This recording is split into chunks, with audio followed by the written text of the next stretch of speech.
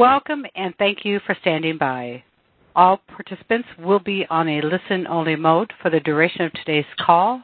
During the Q&A session, please press star 1, unmute your line, record your first and last name and your affiliation. I'd now like to introduce Honorable Director and President and CEO of the Wilson Center, Jane Harmon. Thank you, Operator, and good afternoon to most of the people on this call. Good morning to me. I'm in the more western parts of the United States. I hope wherever you're joining from the U.S., Canada, or any place else, you are staying safe. No one is missing the disturbing news about this pandemic, and please, please, please stay safe.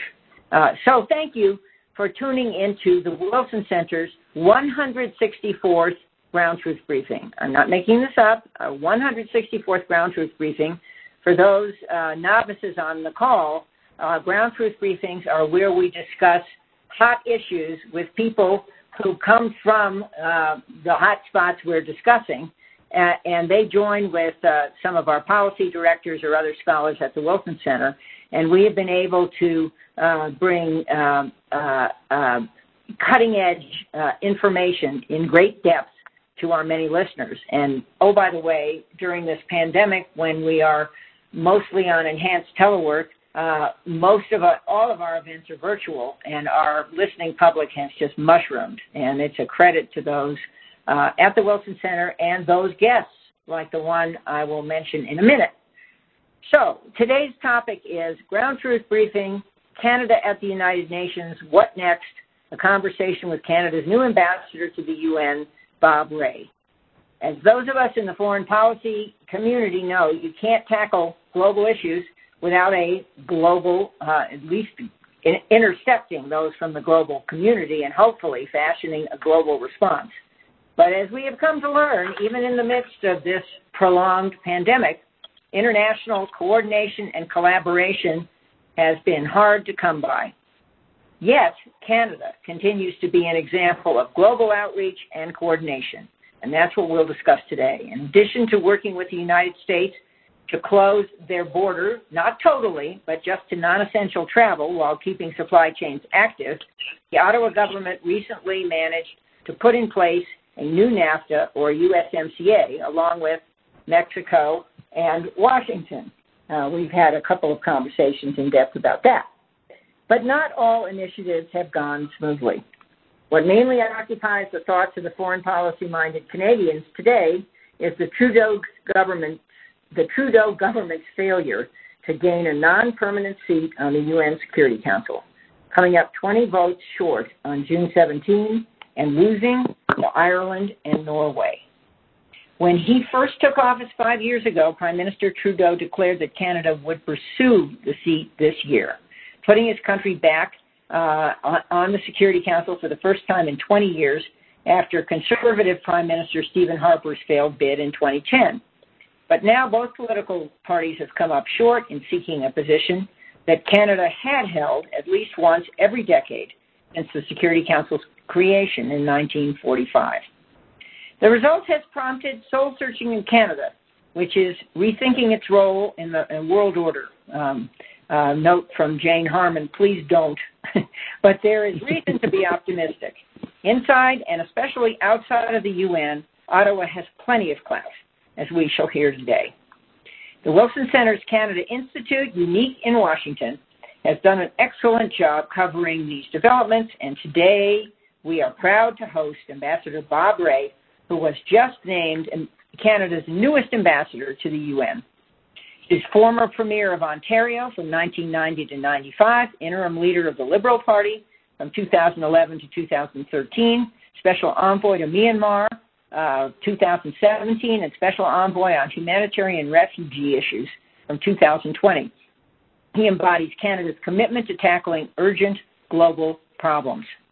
We welcome Ambassador Rae back to the Wilson Center, where he last spoke in October 2018 on North America's energy future, and we look forward to hearing his take on Canada's contribution to the UN and his vision for future international engagement.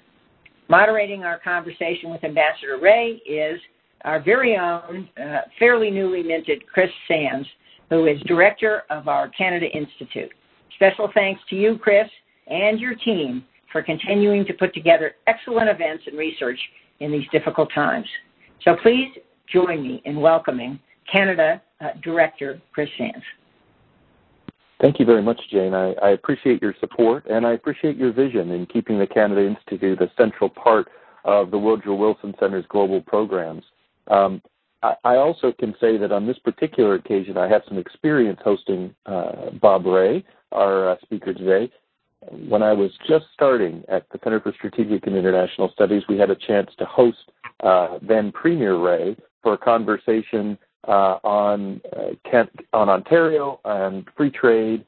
And I remember, turning to you, Mr. Rae, a particular anecdote that you have real history in Washington. At one time, you had a paper route and delivered newspapers to Vice President Nixon. Is that right?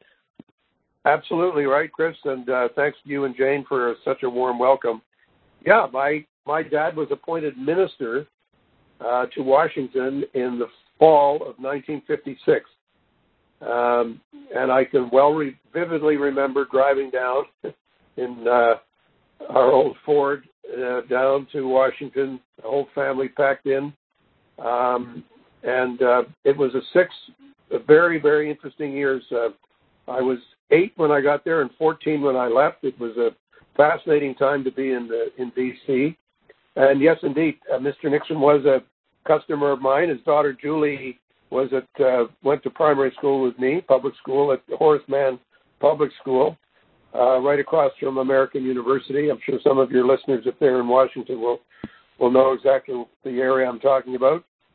And Washington was a great place to live for 6 years, and we were there during the election of President Kennedy, and we left in the summer of '62 when my dad became ambassador to the UN in Geneva.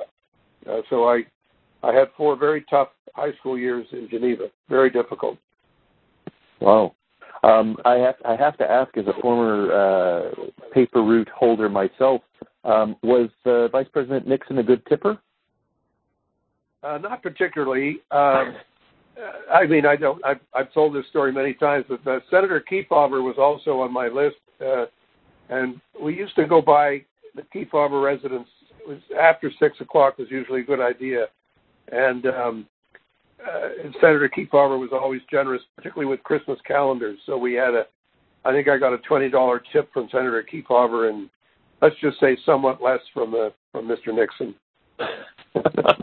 Wonderful. That's you really do have roots in this Washington, D.C. community, and it's good to also remember that your father was at the United Nations. How is it for you preparing to go to the United Nations now? And does his involvement in any way, did it help convince you that this was the job for you now?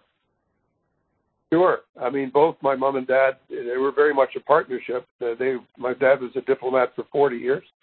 He started his public service career working with George Gallup. He went to work at the Gallup Institute in Princeton, and he wrote a book with Dr. Gallup on polling. My dad was an early student of polling and public opinion, and then he joined. He became a diplomat in 1940. And sure, I mean, I grew up in an internet, that whole environment of public service and international engagement. So yeah, when Mr. Trudeau asked me to do this job, which frankly came as a bit of a surprise to me, it was not something I was expecting. It didn't take me very long to accept. It was, I would think, about half a second, and I felt very much that it was something that I felt I could make a contribution to, that I had spent a lot of my time not only in politics but also as a student of foreign policy and a practitioner. Work I've done at an NGO called the Forum of Federations, done a lot of work with the National Democratic Institute and other institutions on governance around the world. So yeah, this was a moment where I felt I could contribute, and obviously the COVID crisis was the final final clincher for me that I really did feel that this is going to be a challenge for the world, and I was very glad to be putting my shoulder to the wheel. Well, you raised the COVID-19 pandemic, and I think that's a great place to start because, at least in Washington, there's been a great focus on the World Health Organization, part of the UN system, and how well or not well it's performed. How do you feel about the World Health Organization, and is it worth revising, rebuilding, or can it be reformed in some way, and can Canada help? Well, first of all, I mean, every institution in the world is going to have to look at itself in terms of its response to the pandemic. We're still in the middle of the pandemic, and I think there are a lot of issues that we need to look at in terms of the adequacy, the speed, the nature of the various influences at work. I think historically the WHO has done a remarkable job. I think the WHO has provided strong leadership in this particular crisis, but I think the thing we have to remember is that, you know, the WHO, like the UN, is not a world government. Whatever its critics might say, it works through sovereign governments, which interpret their advice and their, you know, whatever they say about issues. It relies on voluntary contributions to its budget. And I don't think we need a weaker WHO. I think we need a stronger one. It's pretty hard to keep politics out of any international organization. But I do think the kind of independent review that I know the WHO has already called for, and that there are moves afoot to have that done. I hope it's not intended to be looking for victims. I hope it's intended to be looking for advice about how to improve things in the future. And I think there's a lot to be improved. I don't want to get involved in the internal politics of the United States, but certainly the position of the Government of Canada is very clear. We will not be in any way, shape, or form reducing our commitments to the WHO. We are going to remain very engaged in trying to keep the organization in good shape. In that regard, how do you think the COVID-19 pandemic challenges international institutions, not just the WHO, but others in the UN system? And is the UN a place to coordinate responses across the many countries that are part of its membership? Well, I think the UN is one of the places where it has to happen. Certainly not the only place. I think Jane mentioned in her opening remarks and your question the same. It is a global crisis, and it's having a very significant impact on every country in the world. I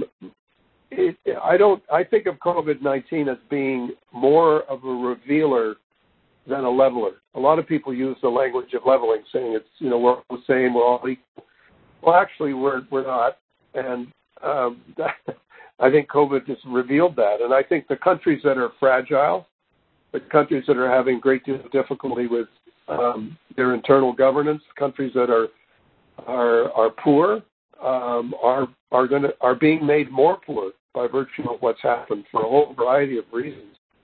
And so I think the global system, insofar as we can say the global system, the relationships between the countries in the world, the operations of the World Bank, the IMF, the other UN agencies and institutions, are being dramatically affected, and are going to be even more dramatically affected by the impact of COVID. Not just the health impacts, but the economic and social, and now we see clearly the financial impacts. Countries having to renegotiate their debt, serious structural problems in many economies, and humanitarian crises, the likes of which we haven't seen since the end of the Second World War. Absolutely. There's some interesting parallels with another world crisis that we've been dealing with in the last few years, also with the UN very much at the fore, and that's climate change. Earlier this spring, the British, who were hosting COP26 or planning to host COP26 in November in Glasgow, agreed to postpone the meeting until next year. How important do you think the UN work on climate change has been, and as difficult as it is, do you see the hope of a consensus and maybe getting back to some of the success we had with Paris and maybe moving forward even further?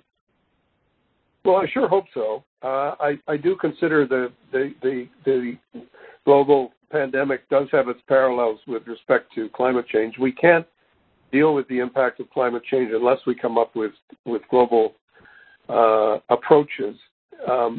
They also have to be local and national approaches. And I just think the reality is that unless everyone gets involved, we're not going to find a series of measures that are going to be adequate to deal with the extent of the impact of climate change.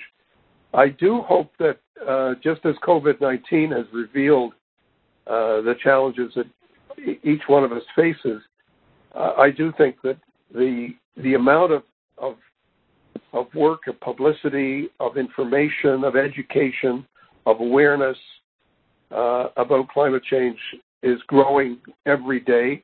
And with that, I think the demands for action from people around the world is going to grow. But the problem with climate change as an issue is that it's a cumulative problem. And so I hope it doesn't, but it may take a very significant crisis for countries to finally get the message, to finally get galvanized into taking the necessary steps.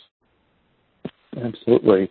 And I think Canada could be a leader in that, given that as you've experienced inside Canada, there are often debates about among the provinces and at the federal government level over who should do what to address climate change. Anytime you led Canada, you've come away with an experience as a negotiator that's pretty world class. Do you think there can be common ground, maybe with Canada helping to find it on climate change? Well, I think the point, I hope so. I hope we can contribute. I mean, I think the point is nobody enters a climate change discussion as a saint, either as an individual or as a country or as a business. We all have done things, and we've all produced things, and we've all embraced parts of the resource sector and the economic sectors that need to change, and changing them is going to be difficult. I think we've also learned a bit about how to strike targets that are realistic and doable and workable. And the scientists will have one view, and quite rightly so. They will have very strong opinions, and then there will be others who will say, yes, but what about the economy, and how do we make these economic changes work? And ultimately, the decisions are going to be political. Ultimately, the politicians of the world and their representatives are going to have to come together and figure out a way to find a series of workable solutions. And it is going to be an issue that will be with us for many, many decades, and we need to understand its implications and who's paying the price for it now. And it ties into the real world of development as well. I mean, I think it would be a pity if we didn't take advantage of this current COVID crisis and in the rebuild exercise be building in some elements that clearly link it to climate change, clearly link it to the need for new technologies and for new approaches to those technologies. I think that's an excellent point. We're talking with Bob Rae, Canada's new ambassador to the United Nations. I want to remind our listeners that to join the question queue, press *1 on your phone, and you can get in a question. We'll come to questions, but I want to follow up on one very interesting kind of issue that could come out of either COVID or climate change, and that is the situation of refugees. The UN has been a leader since the end of World War II in trying to protect the rights of refugees and stateless peoples. We're facing significant refugee crises in Venezuela here in the Western Hemisphere, in Syria still. Canada's also been one of the more generous countries in accepting refugees. How do you think we should improve on that record? What more can we do on refugees? And do you think that there's a risk that we may see COVID refugees as people look for health care that they can't find at home, or even climate refugees looking for a new place to live because their livelihood has been affected by climate change? Well, yeah, it's a great question. I mean, my friends in the international humanitarian law community would want me to draw a very, strong line between refugees and those who are displaced and migrants. But I only say that because I actually don't agree that those lines are as easy to draw as they might have been at one time. The estimates are that there are more than 100 million people who are displaced either internally within countries or globally, not all of whom are technically refugees, people who are oppressed and seeking shelter from internal repression, political repression of some kind or another. But the issue of migration and displacement is huge. And definitely COVID will make it more serious. Definitely climate change is making it more serious. And definitely we need to galvanize ourselves into action. The globe successfully met the challenge of the post-1945 displacement and refugee crisis. It took more than a decade. It took us up into the early 60s. And since that time, we've had several new crises have emerged, but none more serious than the one we're facing now. The numbers that we're looking at are daunting. And I think it's important that we look at resettlement as part of the answer, but not the only answer. Part of the answer is finding the political solutions to the issues that have given rise to the refugee crisis. I mean, in many countries in Africa and Venezuela, you mentioned in the Americas, the Rohingya crisis, which I'm quite familiar with in Myanmar and in Bangladesh. The answer to these issues is not simply going to be, let's get all these people resettled in Europe and North America or around the world, however we decide to do it.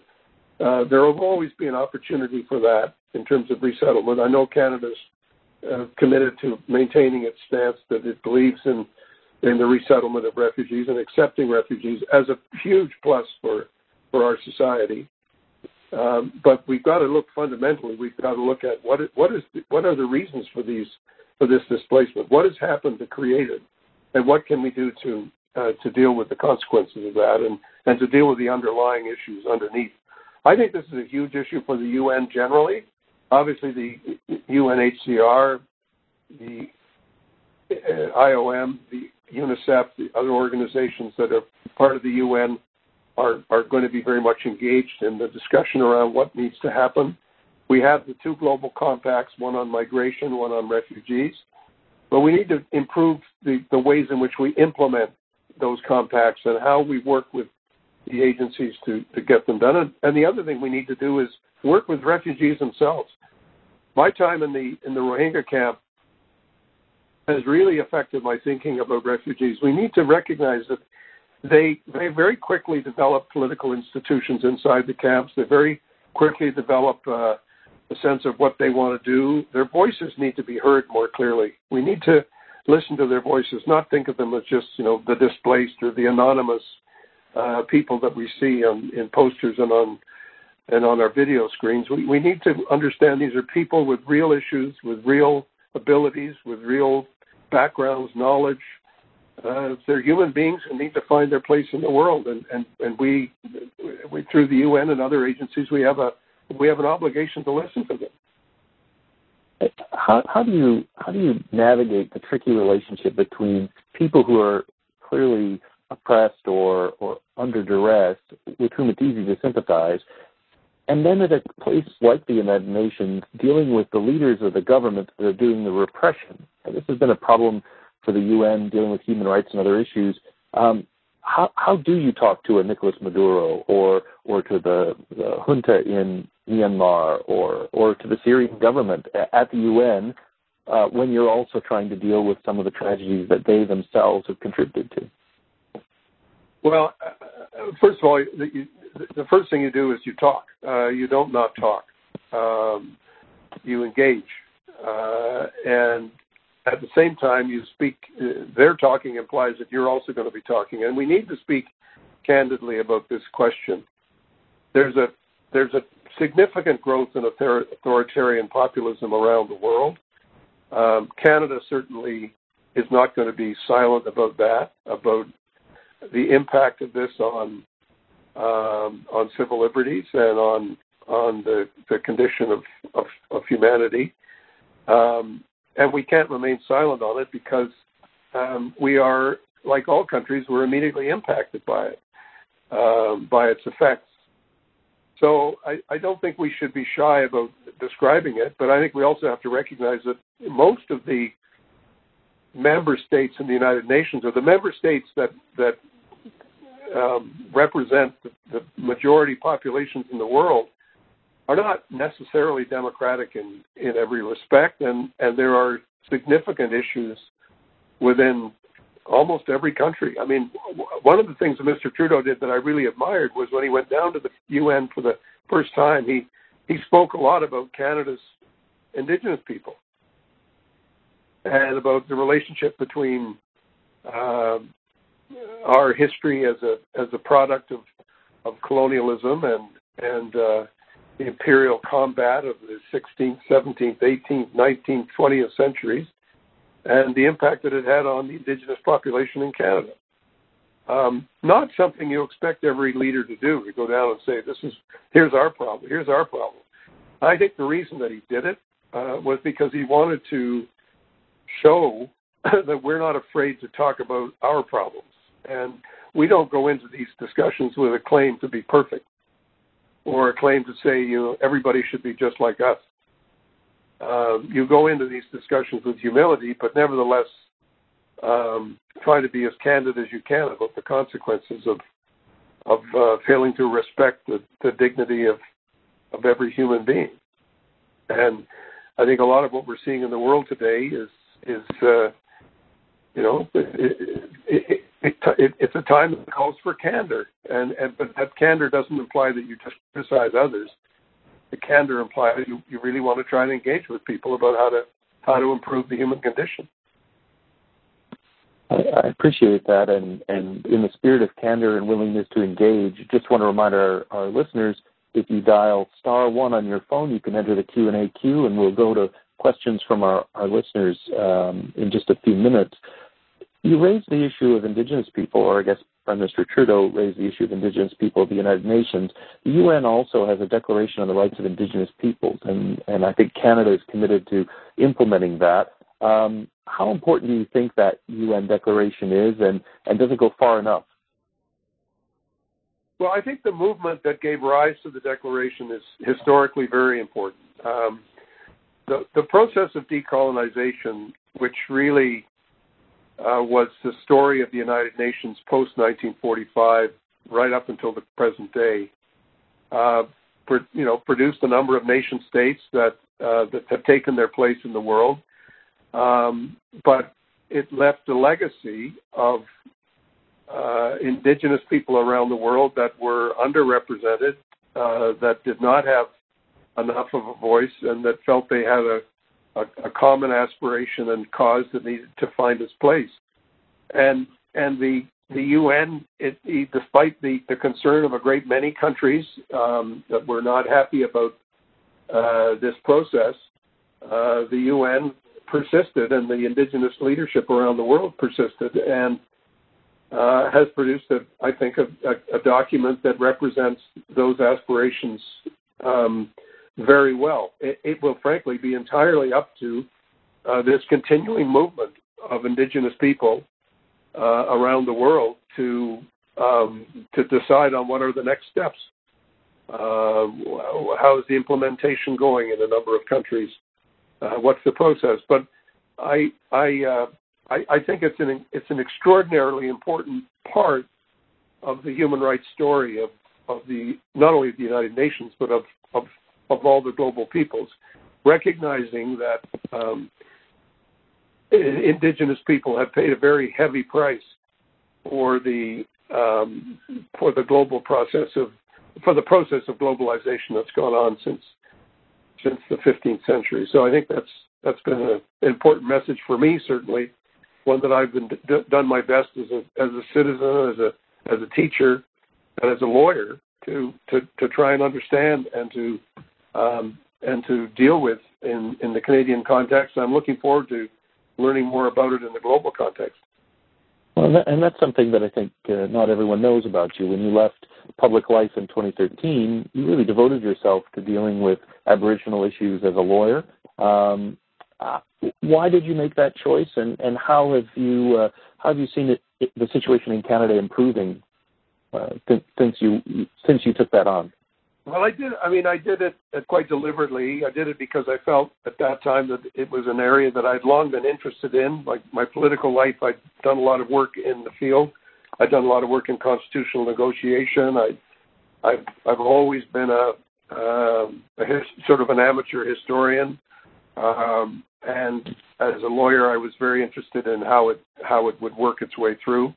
And I've been involved in some very contentious negotiations and difficult discussions on behalf of Indigenous clients, and I've learned a tremendous amount. I mean, I've also learned how much I don't know, which is an important thing to learn. And my education is still very much ongoing in that regard.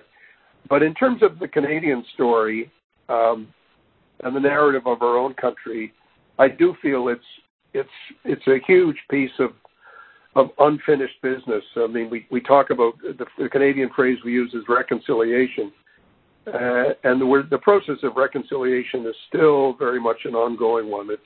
It's really in its early days yet, because the process that we call Truth and Reconciliation has started, sort of officially started 10 or 15 years ago, and it's now taken us to the point where governments are making more and in some cases better decisions, but there's still a ton of work to do. And again, I think this is something which we share with a number of other countries, and the politics of every country are different. But in the United States, for example, you can't help but notice that the jurisdiction with the largest number of COVID-19 deaths is the Navajo Nation in the Western United States, and I think that's a reason that's cause to reflect on the condition of Indigenous people everywhere. I think it is, and I'm glad you raised that. Jane Harman is here, and she wanted to ask a question. Jane, can I turn it to you? Thank you, Chris, and thank you, Bob. That was an extraordinarily wide-ranging conversation, and boy, it sounds like you will be bringing a boatload of background to the UN, an institution that needs the best and the brightest at this point, because it faces its own challenges, as you were both saying. And one comment about that, Kelly Craft, who is our new ambassador to the UN and was our ambassador to Canada, has become a good friend of the Wilson Center, and she did observe just last week that she will keep an eye out for Canada. So you will have a good new friend when you arrive. So here's my question. When I was introducing this, I mentioned that Stephen Harper, the Conservative leader of Canada, back in the day, I remember interviewing him at the Wilson Center for about an hour, and it was a very engaging interview. Anyway, Stephen Harper and now Justin Trudeau both supported Canada's participation on the Security Council, and both lost. I am a recovering politician, as I think you know. I know the audience does. I served for 9 terms in Congress, and so I always notice political leadership. I find this unusual, that 2 leaders with very opposite views would have pushed for the same result, and neither one of them would have gotten there. And I just wonder if you have any observations about this. It may just be an accident, but it seems, unusual that this could have happened. Well, first of all, I don't think it's an accident, in the sense that I think the challenge that Canada's faced now for the last 25, 30 years has been a lot of shifting around in the global context. I mean, we initially in the United Nations, a relatively small number of countries. We were obviously a country that had survived the Second World War without being invaded. We were in a strong position. We very quickly became very adept at working through international institutions, the UN, NATO, our relationship with the United States, and so on. And we assumed a leadership position. And I think as the world has become much more complex, I mean, the UN now is 193 countries. We're not a member of any real. We're a member of all the blocs, and we're not a member of any of them. In a sense, our constituency to get on the Security Council is Western Europe and other countries. So we're Europe and others. So we're kind of not part of any group that we can be assured of. Yeah, if you get, we'll make you our candidate for this and so on. It was clear, I think, we ran against our two good friends and allies, the Irish and the Norwegians, and the Europeans were very much behind them, and they had an earlier start than we did in the race, and we didn't win. I mean, Jane, you and I both. I was elected 11 times. You were elected 9. You don't look back and say. You find after you've lost an election, everybody says, "Oh, it's all over for you." And I've lost a few, and I managed to always make some kind of a comeback. I don't think Canada should overread or overinterpret this result. I don't think it's a reflection of our standing in the world. I think what can I say? We lost an election. We didn't get enough votes. And you can imagine a secret ballot at the UN with 193 countries. I know for a fact that we thought we had more votes than we ended up getting. So not everybody at the doorstep tells you what they're going to do. we found the same experience was true in this case. I hope we don't languish in any kind of self-pity about it. We lost it. There's a ton of work to do. We're in the middle of a COVID crisis. There's a ton of problems in the world that we need to be involved in helping to solve. So I think we've just got to get on with it and think through, learn lessons learned. Have to go through that process of learning why it happened.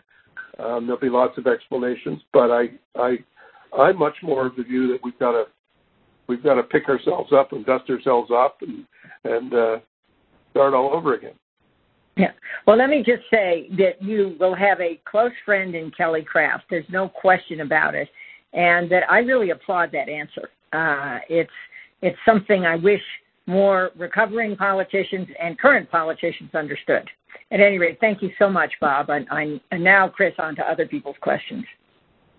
Sure, and I'll just remind our listeners that we are talking to Bob Rae, Canada's newly appointed ambassador to the United Nations, and you can ask a question by typing star, that's a little asterisk, and 1 on your phone. You can enter the queue and join our conversation. I don't have anyone in the queue now, but I wanted to follow up on something that you were just talking about, Ambassador Rae, and that is the group that Canada is in when it comes up for a rotating seat on the Security Council.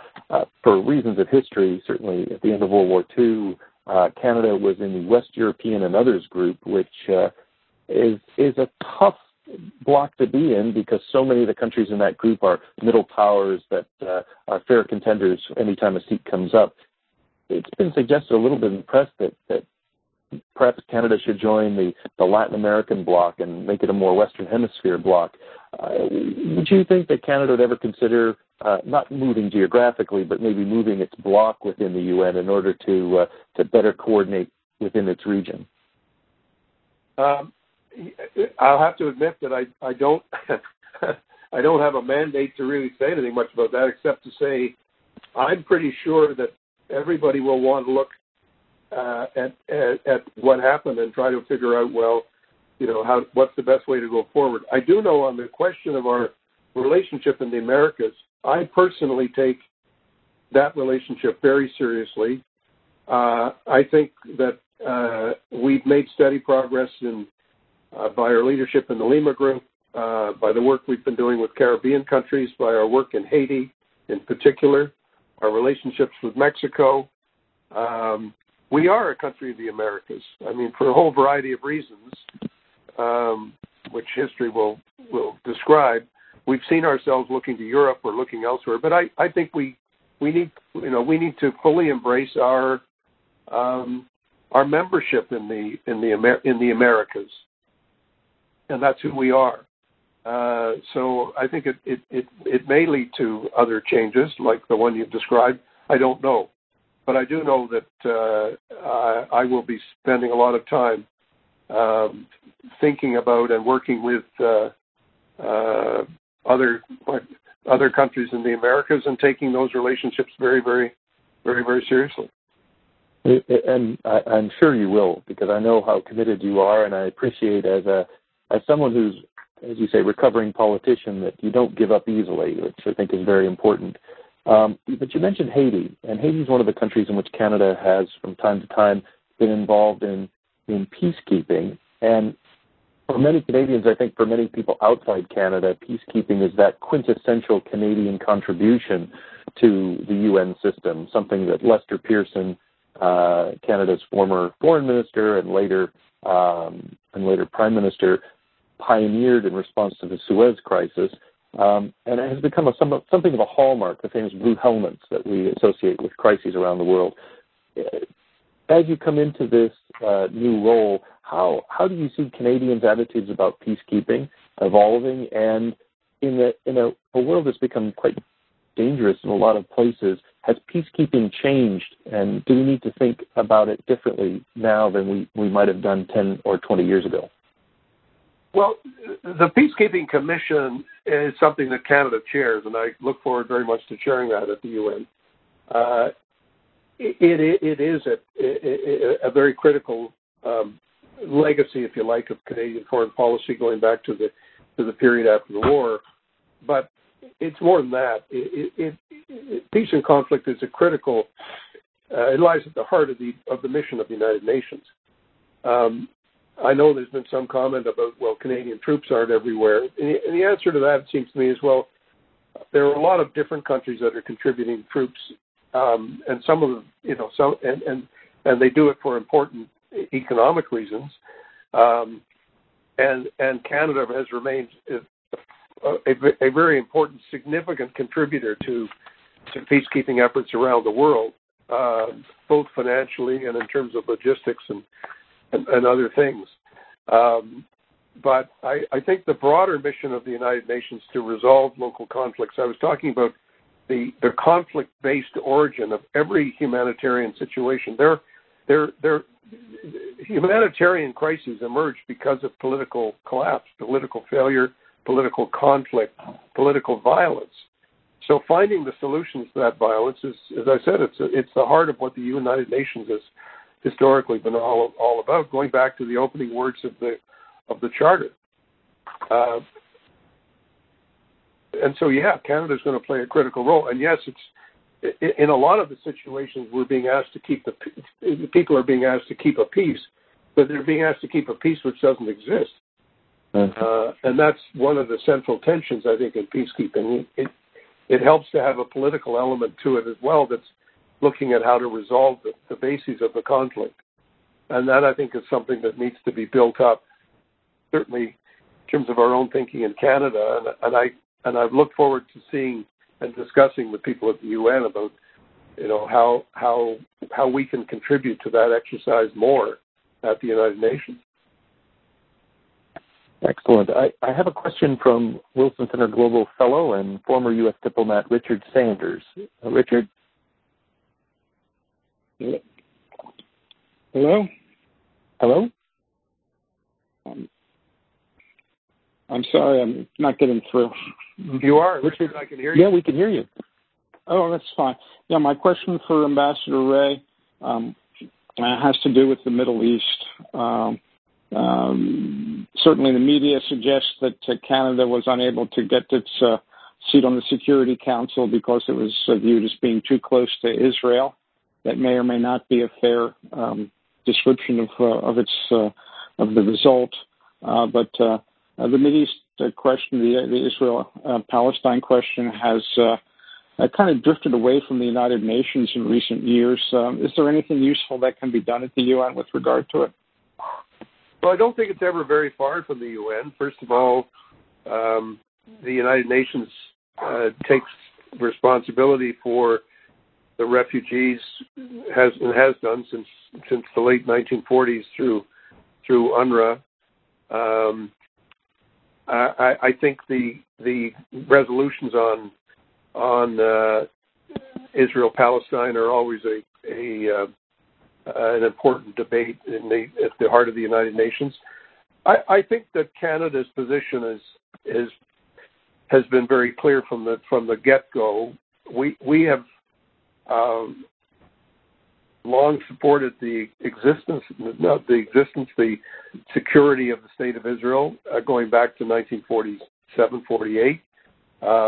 We've also, I think, been very constructive participants in every major effort at resolving the disputes going back to Suez and after, through the war in '67. George Ignatieff was at the Security Council when the Resolution 242 was passed. My own dad was there during what's called the Yom Kippur War at the UN, and very involved in discussions at that point. It is a real challenge. Whatever position you take, you will be accused of being too friendly to one side or the other, one country or the other. I think we've made it clear that we support a two-state solution, that Mr. Trudeau has been very clear about his position with respect to the potential annexation of territories occupied after 1967, and has indicated that he thinks any unilateral action would be a mistake, and I think he's right. The path to a peaceful resolution and to being able to execute a solution is among the most difficult paths in the world. It's proven to be enormously difficult. I think Canada has probably paid a price for its candor. I think we've been very candid about the fact that we don't like to see the reemergence of anti-Semitism anywhere in the world. We don't believe the solutions are easy. We don't believe that all the blame lies on one side or the other.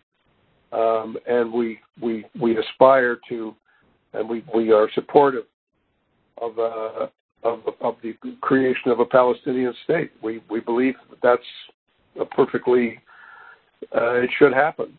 That would not be in contradiction to the existence of the state of Israel that would be with it. And going back to Madrid and Oslo and all the other international efforts that have been made, Canada has been there and has been a partner and a party to all those discussions, and we will continue to be. Thank you, Ambassador Rae. We have a question from Michael Waller, who's a member of the Wilson National Cabinet. Michael? Yes, thank you very much, Ambassador Rae, for your time this afternoon. This might be a bit of a delicate question, but you're an accomplished diplomat. I'm sure you'll handle it gracefully. In your work in and around the UN, could you compare and contrast areas where Canada's friendship with the United States is an asset on its balance sheet versus perhaps some areas, if any, where Canada's friendship with the United States may present a little bit of a headwind for you? Thank you. Well, look, I talked earlier about my time in the United States. Canada's friendship with the United States is foundational. It is deeply rooted, as President Kennedy said. It's rooted in our history and our geography, and in our economies and in our societies. And so it isn't. We can't tow ourselves out into another ocean and say we're over here. We can't do that. We don't want to do that. That doesn't mean we agree with every step that every American government takes, or that we share every aspect of American foreign policy. Not at all. We have our differences, and we will continue to express those differences as diplomatically as we can. But I think people know what some of them are. I have to say, I think the success in negotiating the most recent agreement on trade has been significant, and I think is a reflection of the fact that despite a lot of rhetoric that surrounded the discussions, there are underlying principles of the extent to which our economies are linked that are undeniable, and in everyone's interest. It's in America's interest, in Mexico's interest, it's in our interest. Look, we for a long time, Canada was identified as part of the British Empire. You talk about the peacekeeping experience. Nasser would not let Canadian troops. Initially was very reluctant to let Canadian troops be part of peacekeeping in the Sinai because the troops were known as the Queen's Own Rifles, and said, well, we've been trying to get rid of the British Empire, and you're part of it. So that was a challenge for us at one time, and Mr. Pearson successfully, I think, overcame those concerns. We're a neighbor of the United States, and in many aspects of our lives, we're allies of the United States. We're also independent of the United States. And I think every American understands that. I mean, no country is more proud of its own national identity than the United States. And so I think they'd understand that Canadians feel very proud of their national identity. And it's a constant challenge for us, I think, to sort of say, well, we're actually different, and we have our own views, but they're not intended to be offensive. It's just intended to say we have a slightly different perspective based on our own historical experience.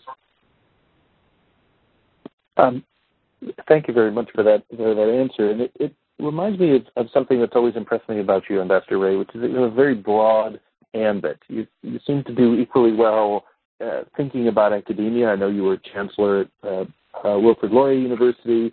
You've done democracy assistance with the National Democratic Institute and the U.S. National Endowment for Democracy. You've been in provincial politics and federal politics, really taking on the challenges as they come forward. One thing, though, that I think is very interesting about your background is your commitment to the arts. And the UN has, over the many years, been a place where artists have come, where we've celebrated the variety of cultures around the world through music and so forth. How do you think Canadian culture can contribute at the United Nations? Is it something that you think can get a profile in that forum in New York? Absolutely. I mean, I'm very involved in cultural activity, music and literature and other activities in Canada, and I'm delighted that we're going to be in New York, where I understand some music is occasionally played. Look forward to encouraging Canadian artists to come to New York and around the world. I think we've seen an incredible explosion in the last 50 years of Canadian talent of all kinds, in the arts of all kinds, and it's been a wonderful thing to be part of in my lifetime, to see how this has just grown and made such a huge difference. So I look forward to it, but I want to assure anyone listening that I will not be performing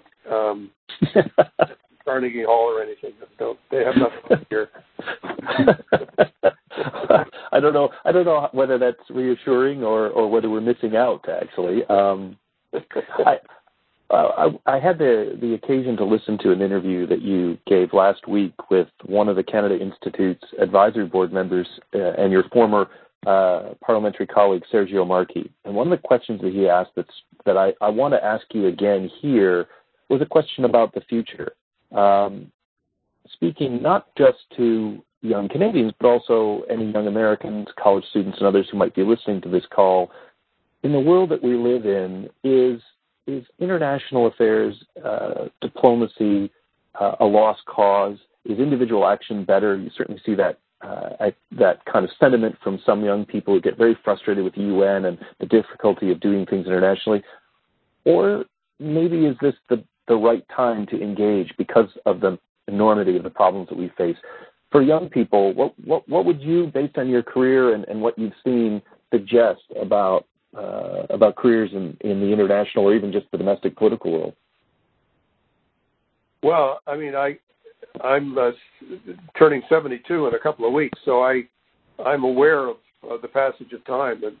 But to be a young person today is just to be on the edge of so many extraordinary opportunities. It's hard to overestimate them. And I see in this generation of young people, and I've been teaching a lot at the University of Toronto and meeting a lot of students, and find that they're super keen, super interested and engaged, and doing more travel. This is before COVID, of course, but doing more travel, and that will come back. That will.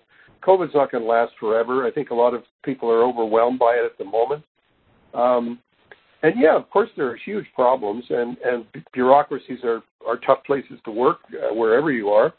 But you have to try and turn them into human instruments of understanding, and just do your best to make them work on behalf of better causes and better things. I think there's just so much to do. The challenges are huge, but the opportunities from a personal perspective are huge. And I think it's really important for people to just stay engaged and stay positive. I particularly think this in terms of talking to people now about the job market being poor and all that. Don't take a job rejection or not getting work at the first knock on the door as a sign of personal failure. I think that's the biggest mistake we can make. It's a tough time out there. So it's not going to be easy, but there's still a lot of things that people can do. And if the UN didn't exist, we would have to create it. We would have to find, again, the ability to look beyond our own nation states and understand that there are some things that are bigger than all of us. The global economy is global. The global pandemic is global. Climate change is global. So you look at these situations, you say we have to cooperate and talk to each other in order to be able to find solutions. So that would be my message. Well, it's a bracing challenge, but I think one that really resonates with me, and I know will resonate with a lot of our listeners. Bob Rae, I want to thank you for your time today and for sharing with us your perspective on what's next at the UN. It's a very long list. I expect you'll be very busy, but if you ever want to come back, we'd love to have you come back and share with us your experiences.